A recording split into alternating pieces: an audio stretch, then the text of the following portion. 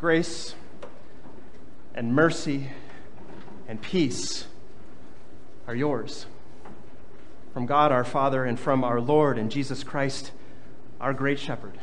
Amen. God's word for our meditation this morning is our gospel lesson from John chapter 10, the words of Jesus. I'm going to reread just two of the verses, verses 27 and 28. Your good shepherd says, "My sheep listen to my voice. I know them, and they follow me. I give them eternal life, and they shall never perish. No one will snatch them out of my hand." This is the word of the Lord. A few years ago, Najah Haynes walked into the Nashville International Airport and walked right through the TSA checkpoint without anyone saying a word. And she boarded on an airplane without a ticket and sat down in a seat. And now, after a while, everything wasn't lining up quite right. They figured out that she did not belong on that plane, but it took quite some time. Now you think, if you've flown in the last 20 years, you wonder, how can that happen? How is that possible? It did. And now you think, with all of the people that travel every single day, all throughout our country, it's a pretty rare and isolated incident, but it happened. It can happen. And all of us feel just a little less safe because it did. Where do you find security? And I'm not looking for the answer between the terminal and the boarding gates. Where do you find security for your life? Where do you find the place that makes you feel safe and secure, no matter what trouble or hardship or suffering or pain may come into your life? Now, I know you're sitting here today, and so I know that the pat answer is going to be, well, I find it in the promises of God, of course. But if I would press a little bit harder, what would you say? Well, I know I should. I know that I want to make those promises of God be my certain security and comfort and peace no matter what's going on in my life. I want that. But how often it's not. I have no doubt that all of you do. I mean, I do. But how cynical and skeptical we become, don't we? It's easy, isn't it? Because you look at our lives and what happens? People break their promises to us. We're let down. We're told things are going to go this way and they don't. This life makes us cynical and skeptical, and so isn't it so easily translatable to the promises of God too? I should believe them. I want to trust in them. I know that's the good thing, but how often I don't.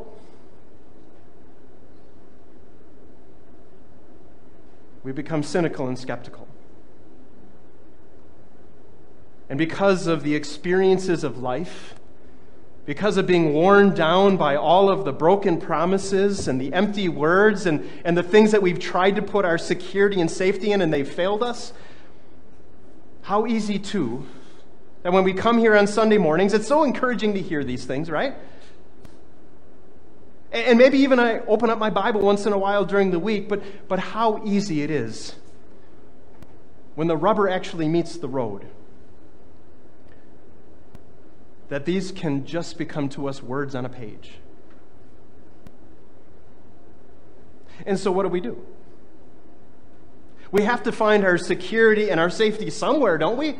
There's something we have to put our hope in and place our trust in. So what do we often do? We put it in these things that we know are going to fail us. We know they're going to. We see the examples all around us in other people's lives. It's happened to us. We see the failure after failure after failure, but yet what do? We put our hope and our peace and try to find certainty and security in all of these things that we know in the end can't. Paychecks, raises, retirement savings. Now, these things we know can bring us some contentment, can bring us some happiness, can bring us this sense of security when we have those things, but we all know. Either you've seen it or you've experienced it, that a job can be lost and a raise can be given to somebody else, and that home and property can lose its value overnight. Those retirement savings can be wiped out. We've seen it.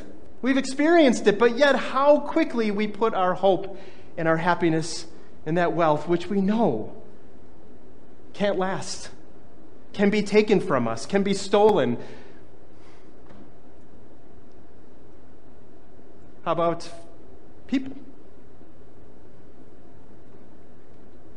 How often don't we put our trust and our security in people around us?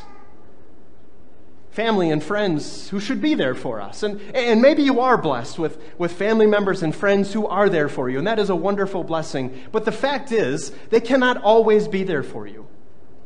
They will let you down at some point. And maybe it's because they're just giving you lip service and they say they're going to be there and they have no intention to, or they really want to, but they just can't. You know that. You've experienced it. As much as these people in our life that are closest to us and dearest to us should be there for us, you cannot find certain security in sinners. They will let you down. They will fail you. They will lie to you. And you know that all too well because you do it to others too. Maybe you're the type that puts your security in yourself, in your own talents and abilities, in your own knowledge and experience, or maybe in your looks or in your health. But you know, if you're getting older, as you are, that all of these things eventually are taken away too.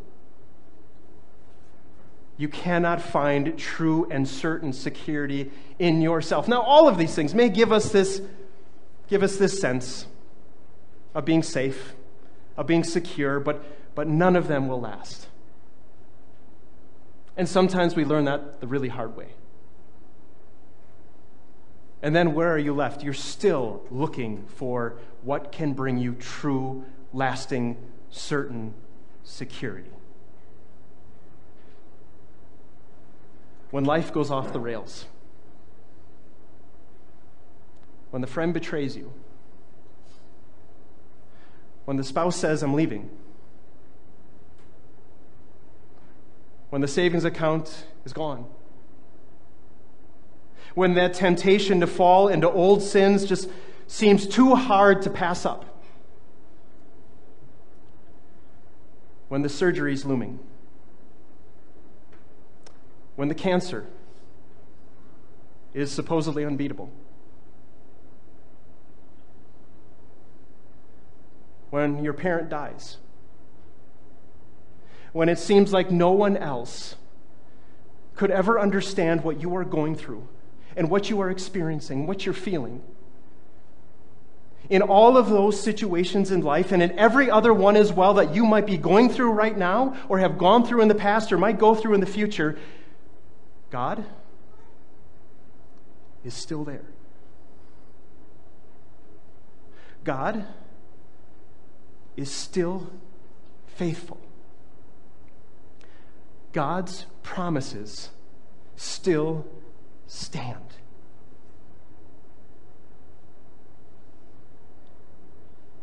God wants you to have certain security. God wants you to know that no matter what happens in this life or what can happen in your future, that you are going to be okay, that you are safe, that you are secure, and that you are loved.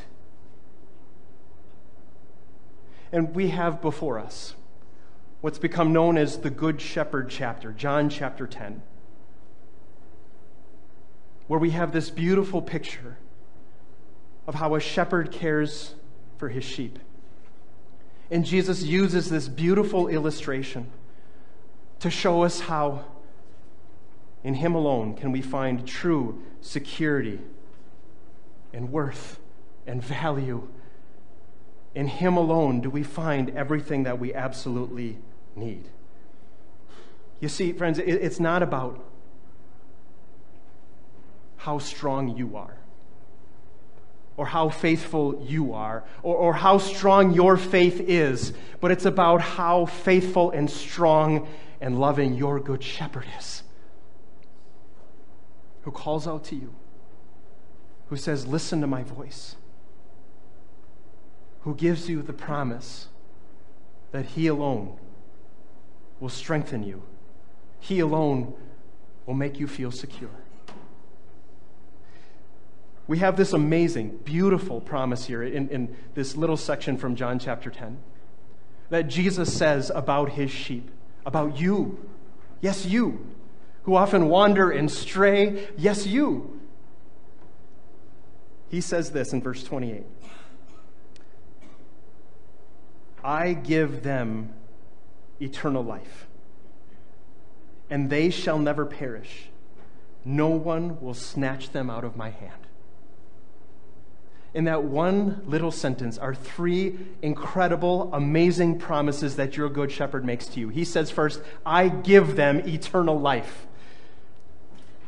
We have the promise that in the risen Savior, in our good shepherd, our living good shepherd, we have new life right now. That's been the whole focus of this Easter sermon series. Life begins right now in the risen Christ. But you've got something beyond this life of trouble and suffering and pain.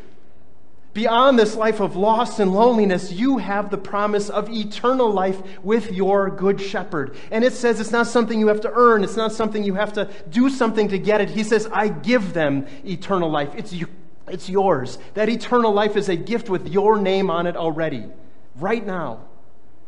Your good shepherd says that eternal life is secure for you. You will get to live with him forever in heaven.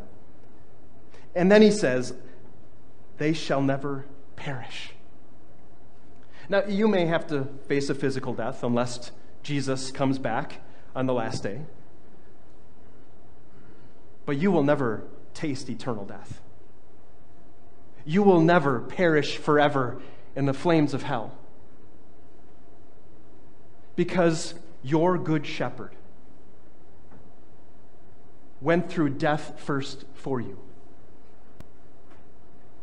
He was the first one to be raised from the dead so that he could be the first fruits of those who have fallen asleep. And that's what death is for a Christian. It is simply like falling asleep, and we get to wake up in the presence of that Lamb who sits on the throne, through whom we have been washed clean with his blood, that we get to stand before his presence in those white robes, holy and righteous before him forever. We shall never perish, because our good shepherd lives. He gives you eternal life. You shall never perish. And then because of that, because those two things are true, he says, no one can snatch them from my hand. You belong to your good shepherd. In your baptism, the good shepherd claimed you to be his very own, to be a member of his flock, of his church, of his body, of his family. You belong to the good shepherd, and he promises that he has power over all things, over all sin, over death, over the devil, over everything, and so that nothing in this life, no pain, no sickness, no loss, no temptation, can snatch you from his hand, Dear friends, find true and certain security in the only place it can be found, in the promises of your Good Shepherd. He gives you eternal life. You will never perish. No one can snatch you from his hand. How can he say such things? How can he make such bold promises? How can we be sure that these promises really are true? Right before this beautiful sentence that Jesus speaks to you, his sheep, he says about you, he says, I know you. I know you. And the word that's used here in the original language is this deep, intimate knowledge. It's not I know of them. It's I know everything. I know everything about them. I know their hurts. And I know their suffering. And I know that loneliness that you feel. And I know that temptation that you face. And I know what it's like to be betrayed by someone who's supposed to love you. I know what it's like. And he knows all of these things that you go through, not because he's the omniscient God, and that's true, but also, in addition to that, because he's gone through all of it just like you. That this good shepherd didn't just sit on a throne in heaven, but he became one of us and lived this human life in every way, and has experienced, and he intimately knows personally the pain and the suffering and the betrayal and the loneliness and the temptation. He knows what it's like so that when you go through it, he can say, I know. And I'm there with you to forgive you when you fail, and to strengthen you in the face of it, and to comfort you when you fall, and to love you when it seems like no one else does. This good shepherd who knows everything about you. And maybe in a sense that's a scary thing, that he knows everything about me. Every wicked thing I've thought. Every careless word that's come off my lips. Everything I've done, he knows it all.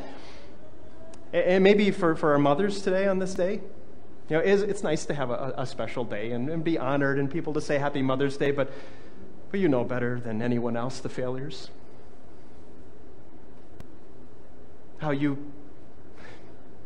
carry around guilt, maybe, for things that you didn't do. You know your failures more than anybody else, and maybe while you hear Happy Mother's Day and you put on the smile, deep down you're saying, why is there a day for me? I don't deserve this. Yeah, Jesus knows all those too. But yet think about this. This good shepherd who knows everything about you, who knows you intimately, is the same good shepherd who is willing to lay down his life for you. Think about that. He knows everything you have done, but yet he was willing to die for you, only to take his life up again, to assure you that every sin has been paid for. Moms, every sin paid for. You are forgiven. And every one of you too. All of those sins nailed to the cross, buried in the tomb. Your good shepherd raised to life for your certainty of your justification. You are not guilty. You are forgiven. You are his. He knows everything about you, but was willing to lay down his life for you, only to take it up again. Friends, that alone is where you can find true and certain security for this life and for the promise of the life to come.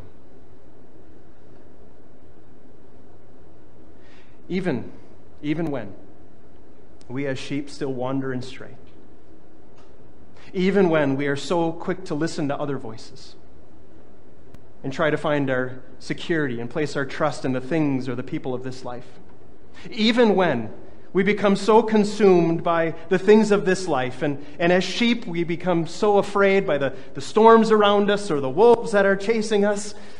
Your good shepherd never takes his eyes off of you. Even through all of our unfaithfulness and our waywardness, our good shepherd still is guarding and protecting and welcoming us back home. Searching for us, clamoring for us, dying for us, living for us, shepherding us. You know what? All this that Jesus does for us, our good shepherd, there's two things he says in here that we do as his sheep because of everything he does for us. Listen again to verse 27. It's a bracket here between the I know them. Listen to the bracket here. It says, my sheep listen to my voice. I know them, and they follow me. Our good shepherd knows us and loves us in spite of it, and loves us through this life and into the next. And so, what do? We listen to his voice and we follow him. Who else is there to listen to? Who else is there to follow? You know, with our children, we tell them, be a leader, not a follower. Unless you're following the kids who are going to study at the library, but then by all means, follow them. But we teach our kids to be leaders, right? But when you have a good leader, it's a joy to follow. It's a blessing to follow, and that is what we have in our good shepherd. Because where does he lead us? He leads us in paths of righteousness for his name's sake. Where does he lead us? He leads us through this valley of the shadow of death that is this life and leads us to those springs of living water where God will wipe away every tear from our eyes. That is where he's leading us. Who else do we have to follow? Who else do we have to listen to? In your good shepherd, find true and lasting and certain security. This good shepherd willing to lay down his life for you, willing to take it up again to assure you that you are his. You belong to him. Nothing can change that. That's security. And that's yours. Amen. Please stand.